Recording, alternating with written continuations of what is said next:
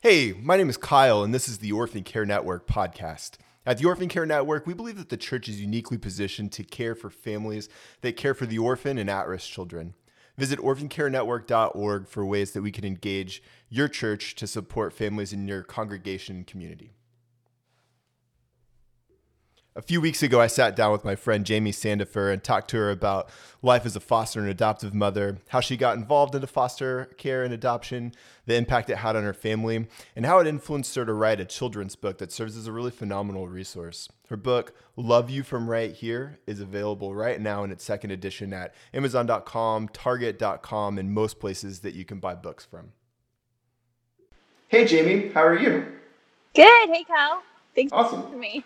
Yeah, thanks for joining us on the podcast. I'm super excited to talk to you today. Yeah, me too.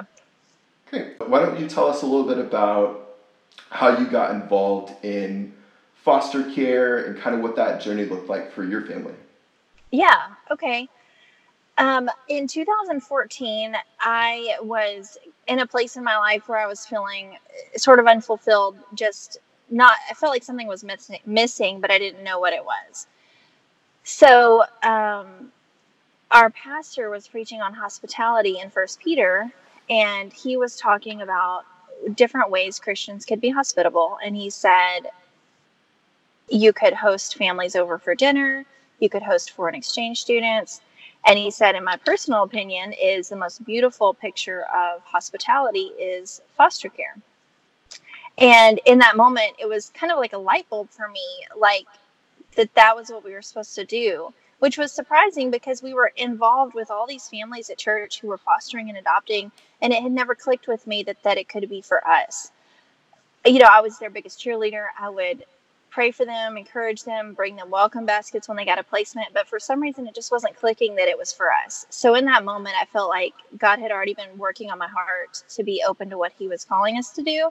And then when our pastor preached about it, I felt like it was definitely the next step. So I called my husband and talked through it all. We asked some friends some questions, and we just really felt like we were supposed to move forward. So we found an agency in the area, got started on paperwork, and were licensed within 3 months.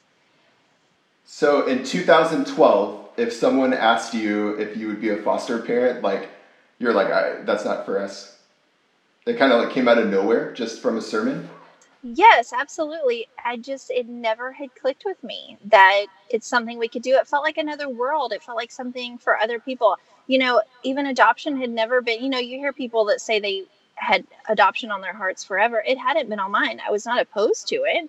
It just wasn't something that was ever something I thought about for us.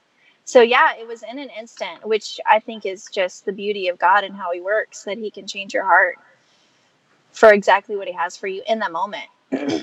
Yeah. So how did that phone call with your husband go? Really good. We had enough friends who were actively fostering where I could say, and relating to them, oh, my friend says this, or I've heard this. And so it wasn't like, I don't know. I think I'm constantly surprising him with new things that we should do and try. So I don't know that he was surprised per se, but he did ask questions. But we've been married 17 years. At that time, it was 12 years, I guess. So we just trust each other, and I know that not every situation is like that. I know sometimes it takes a long time for spouses to get on board. But for whatever reason, I have to believe that God was working in his heart too, knowing that that it was just something we were supposed to do next. And our kids at that time, our biological kids, were 10 and 8. So they were at an age where they were becoming more independent. We had less to do, keeping them in line. So I think we were both probably looking for something to have our family be part of ministry-wise. Yeah. No, that's awesome. That's awesome. When you see spouses, sometimes you hear about husbands that it takes a long time for a wife to win over. So that's incredible that you guys were on the same page. So it takes you guys 3 months to get licensed, and then what happens then? We had a few calls the first 2 weeks that we said yes to, but we just weren't chosen for whatever reason. And then we were placed with our first placement 2 weeks in, and she was 3 years old, and we were actually her fifth move. And on top of that, she was coming from another foster home that was not a good fit. So there was a lot of fears, like we were very scared, nervous. In fact, the first night she came, you know how they come in the middle of the night, they came at like 10 o'clock, and her brother was actually able to come with her and help get her settled before he went to where he was going to be placed, because we weren't able to take both of them. So when they came in, the caseworker and my husband went to the table to do paperwork, and I was helping her get situated, and we were getting her ready for bed, and me and her brother went to the bathroom to brush her teeth. And so I pulled out, the little toiletry bags that the Rainbow Room has for CPS workers. She had brought one of those, and I pulled out what looked like toothpaste, and I put it on her little toothbrush. And right as she went to put it in her mouth, her brother said, I think that's soap. So I'm scared. I'm thinking this caseworker's in the next room. She's never going to leave this child with me. I'm about to brush her teeth with soap. So that was how we got started with our first placement. But the night went better. The little boy helped me read a book to her, and she was asleep before he even left, which was such a great way to transition. She didn't have to have a hard goodbye that night. And she was with us for 7 months. And in that time, so about 30 days in with having her, I was kind of at my wit's end, feeling like, how do I encourage this little girl? How do I reassure her that I'm different from all the places she's been, even the foster homes, all the strangers? I'm a new stranger, but how am I a different stranger? And how can I comfort her? So I went on social media and I asked for help. Can anybody give me advice? And I had a friend message me and say, Jamie, you need to find a book that says exactly what you want to say to her, read it to her every night, and if she leaves, write your name in the back of it and send it with her. So I thought that was a great idea. So I went looking on Amazon and found some cute, at the time there weren't as many foster care resources as there are now, but found some cute books, but nothing that said exactly what I wanted to say. So it was another light bulb moment where I never, ever imagined writing a book or being an author or anything like that, where I felt like if I'm looking for this book, someone else is probably looking for this book. And so we've got to make this book. So the light bulb moment was, I've just got to write it. And I feel like God gave me the words to say. It's not a really wordy book. It's not super serious. I feel like the illustrations along with the words give it enough depth to spur healthy conversations, but it's also simple enough where a young child can be read to and not launch into triggers, And we thought about that with every illustration. We wanted each illustration to not trigger the child with what they'd been through. Was that your only placement, or did you have multiple placements after that? We had 8 placements total in those 4 years, and one of them we ended up adopting. And most of them went back home to family. One of them, I believe, went to another adoptive home, or 2 of them did. Mm-hmm. Yeah. So I know a big part of your book is, pictures and things like that to send with, information to send with the child so they can reflect back on their time they spent at your home. Has that helped you stay in touch with any of the kids that were in your house and then out of your house, or have you seen like the other side of that? So by the time we published the book, we were on our last placement. And so when she was adopted, I actually brought the book to her as her adoption book. So I didn't get to use the book while the kids were with me, but I did stay in touch with most of them through Facebook and texting and stuff if I was able to connect with them. That's really cool. Yeah. But the book that's been used for other people, with an active placement, sending it with them when they leave, I have heard amazing stories of people saying it was very cathartic for them. A lot of times we have big challenges with the kids in our care. We love them, but there's also challenges. And so one mom said, filling out the back of the book before the child leave was very cathartic because it helped her remember and focus on the good and the loving times that they had, and it sort of overshadowed all the hard times, and it sort of brought peace to saying goodbye to that child and giving that child a piece of their history. Because my hope for this book, like you said, the back of the book is a keepsake section. So there's places to put pictures, places to journal about the time with the kid, there's places to document. There's simple little writing prompts to help encourage you with putting, what did the kid like to eat, what did they like to do, who did they love to see, where did they love to go, those kind of things that many children growing up in normal family lives have through scrapbooks or whatever memories. They can call their mom and say, hey mom, how was I when I was a kid? Some of these kids don't have that. So my hope with the keepsake section is that the book, the memories, will be a light in a possibly very dark time for a child, so that they can look back and say, oh, there was good in my life. There were people in my life that loved me. And I can't wait for years from now to hear from children, to see how I know it will impact them. I believe in this book so much. So I just can't wait to hear how it impacted them. Yeah, well, I mean, I think a couple of things. I mean, I know that anytime kids left our house, it was always very sudden.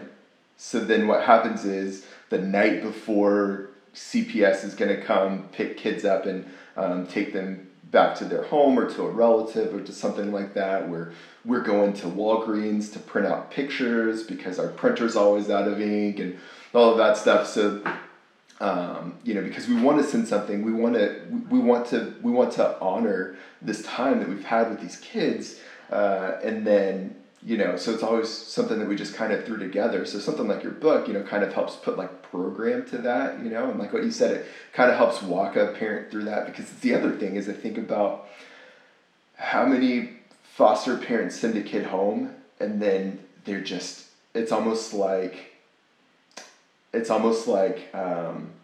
being on a train that stops all at once because you have this kid with you and then all of a sudden the kid's not there. So having something like that where you're filling it out and kind of remembering all those things, I think that's incredibly valuable.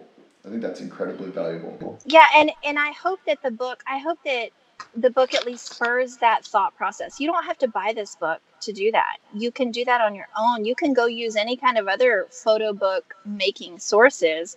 My hope with having this resource out there is that it encourages families to just do something.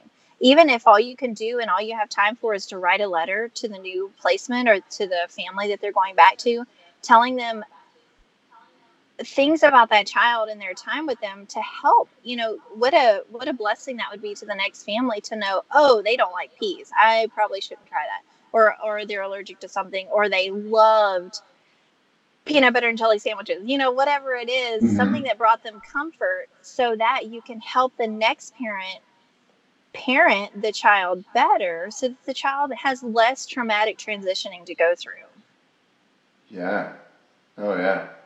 Well, and two, I also think about, so our youngest son we adopted through foster care, and we were probably his fifth or sixth placement, and we got him when he was 8 months old, and we had some pictures of him before, but we were able to find the other foster families, and some of them we knew. It was just a really weird situation. But anyway, we ended up getting pictures from those times when he wasn't our kid. But it was it was incredible for us to go and look at that time.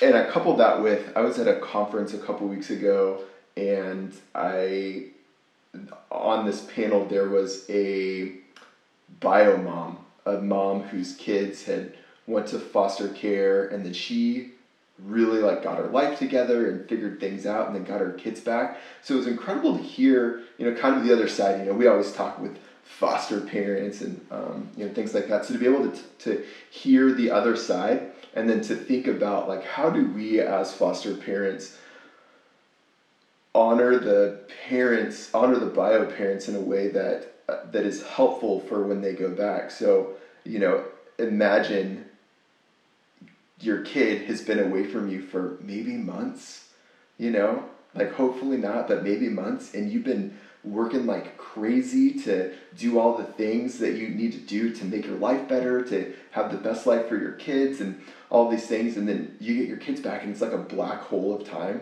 and you have no idea what happened to your kids. To me, I mean, I just think for me like that, I almost have like a panic attack just thinking about that, about being away from my kids for a weekend versus not knowing where they were for months. So being able to send something like this home and say, these are the experiences that we had, you know, this is what they went through when they were away from you. Right. And this is how they were cared for and loved.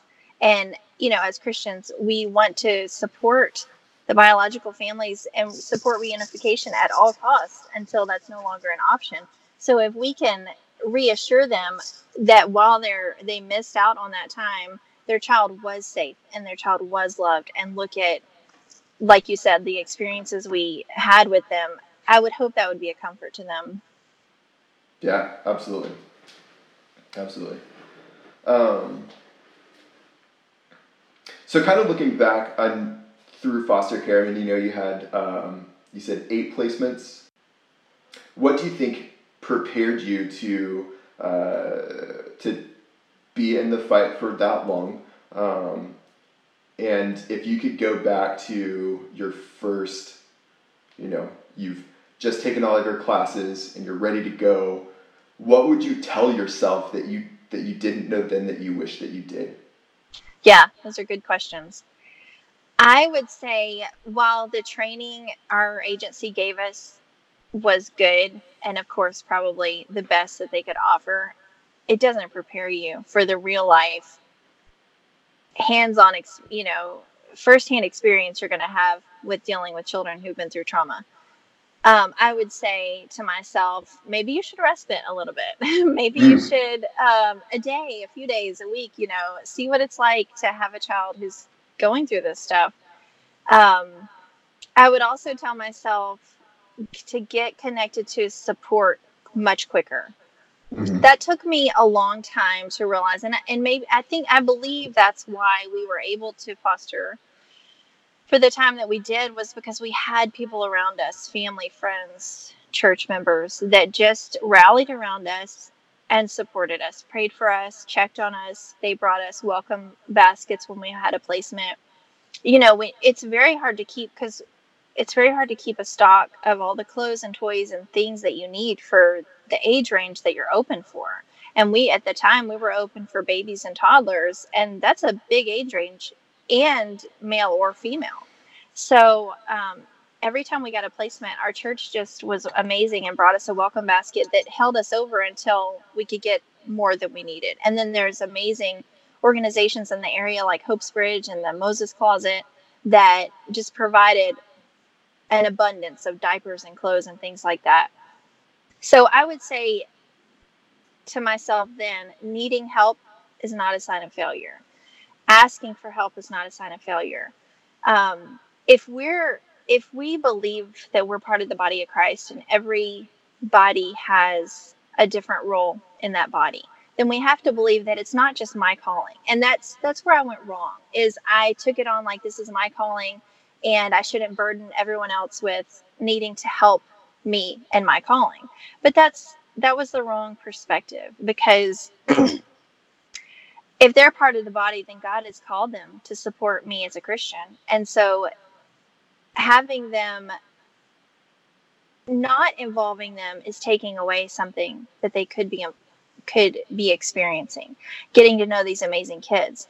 That's a blessing for them, and it's a blessing for the kid, because you're helping the child build healthy attachments and relationships that they, you know, this is new for them. So having people involved and support you is, I think, just crucial to being a good foster parent and helping the child. So I would tell myself that. Yeah. So find support early is what you're saying. Yes. And I would say too that do all the legwork to get 1 to 2 to 3 people respite certified.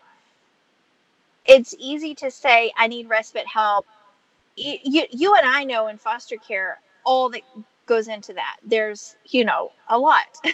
Right. So if you just say, I need someone, and someone raises their hand and says, okay, I'll do it, they're not going to know. We've got to walk them through it. We've got to tell them, this is the class you need to go to. This is how long it is. Be prepared. You need CPR. I'll find a class for you. Do what you can do so that the effort is taken off of them and make it easier for them to prepare them. I would have done that way earlier. I did not do that first.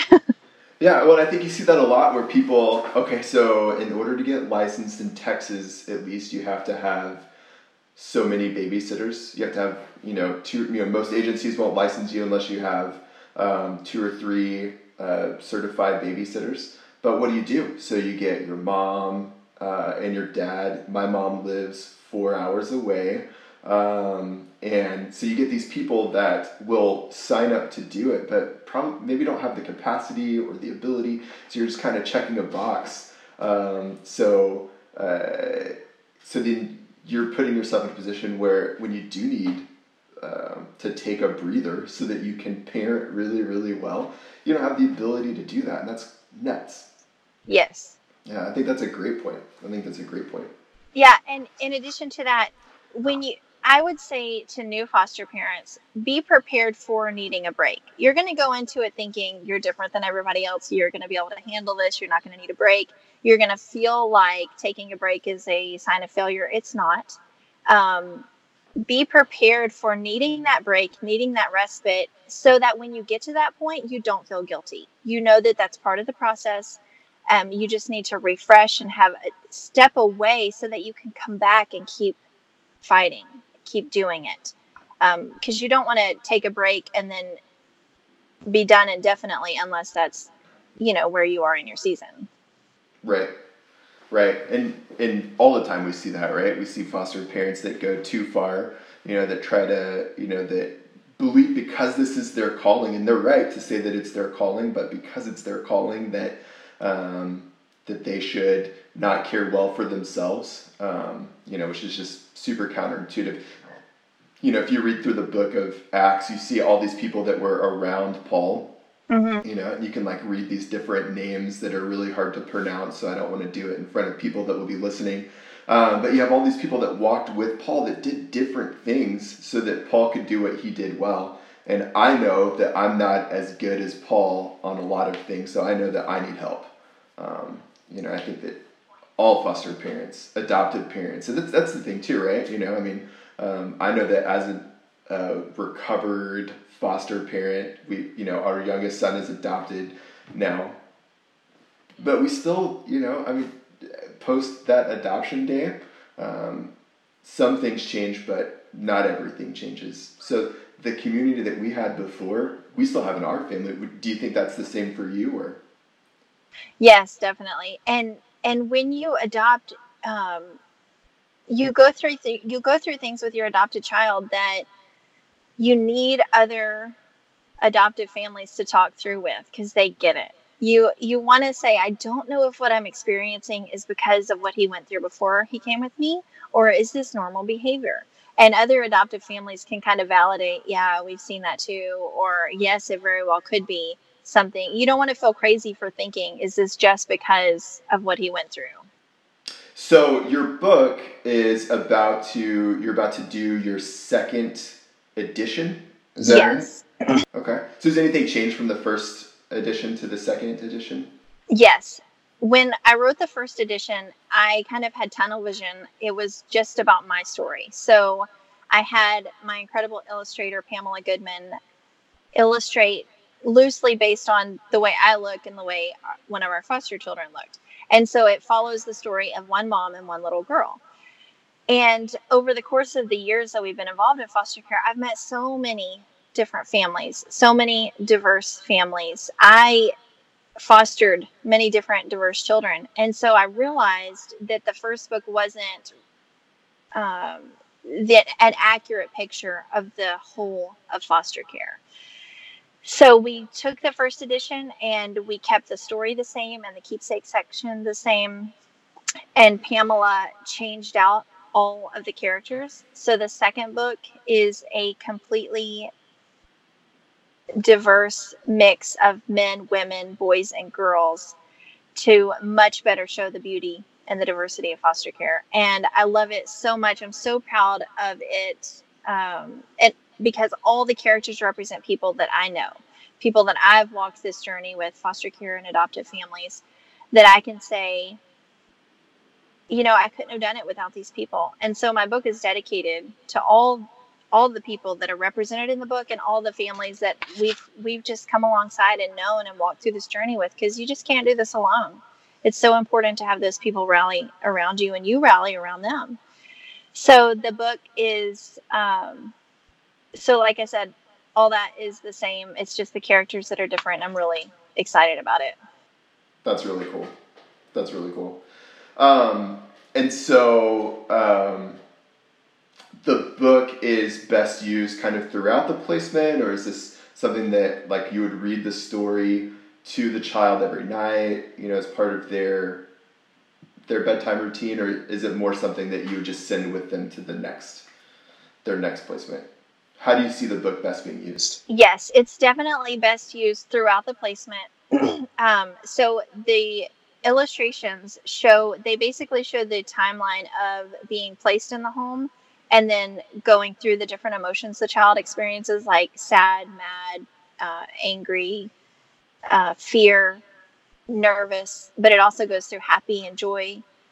It goes through all those emotions. And then the first page of the book says, if you're over there, I'll love you from right here. And it shows the child kind of in the doorway coming into the home and the mom sitting on the floor, giving the child some space and time, saying, I'll love you while you're where you are. And then throughout the book, it just keeps reiterating that I'll always be right here.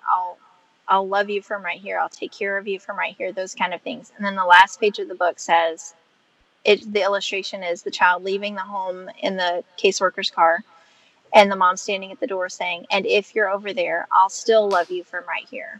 So throughout the book, you're kind of preparing the child even for possibly leaving by reading the book to them every day. And you can talk through those healthy conversations so that when you get the call that they're leaving, it's not an abrupt thing in their mind. They already know, oh, my foster mom's been telling me if I leave, she'll still love me. So their little hearts are already prepared for that. And then the keepsake section is, I feel like, the perfect way to transition them out of your home, because think about it, they're going to go to a new home and have to start over, learn all these new people, but they've got this book that they can even reread the story and remember, oh, I'm still loved. Oh, I'm going to be okay. And then look at the pictures and say, oh, I was loved. And these people are so important in my life. So I feel like it's important throughout the whole process. Yeah. Yeah. And two, I think it's great to have on hand before you even have a placement, because when we were fostering our first foster placement, I didn't know what to say to her. I didn't know how to comfort her. I didn't have the words. And I feel like as simple as the words of this book are, it can give that to a foster parent. So it's a resource and a tool. So if you have it on hand and you've got that first night with them and you don't know what to say to them, just read the book. The child, I've seen, even with my adopted son, we've read the book and they come up with questions that, just spur those healthy conversations. So you don't have to have all the right words and you don't have to give them all the information, even when they ask those hard questions, but you can give them a little bit of peace by answering them to an extent.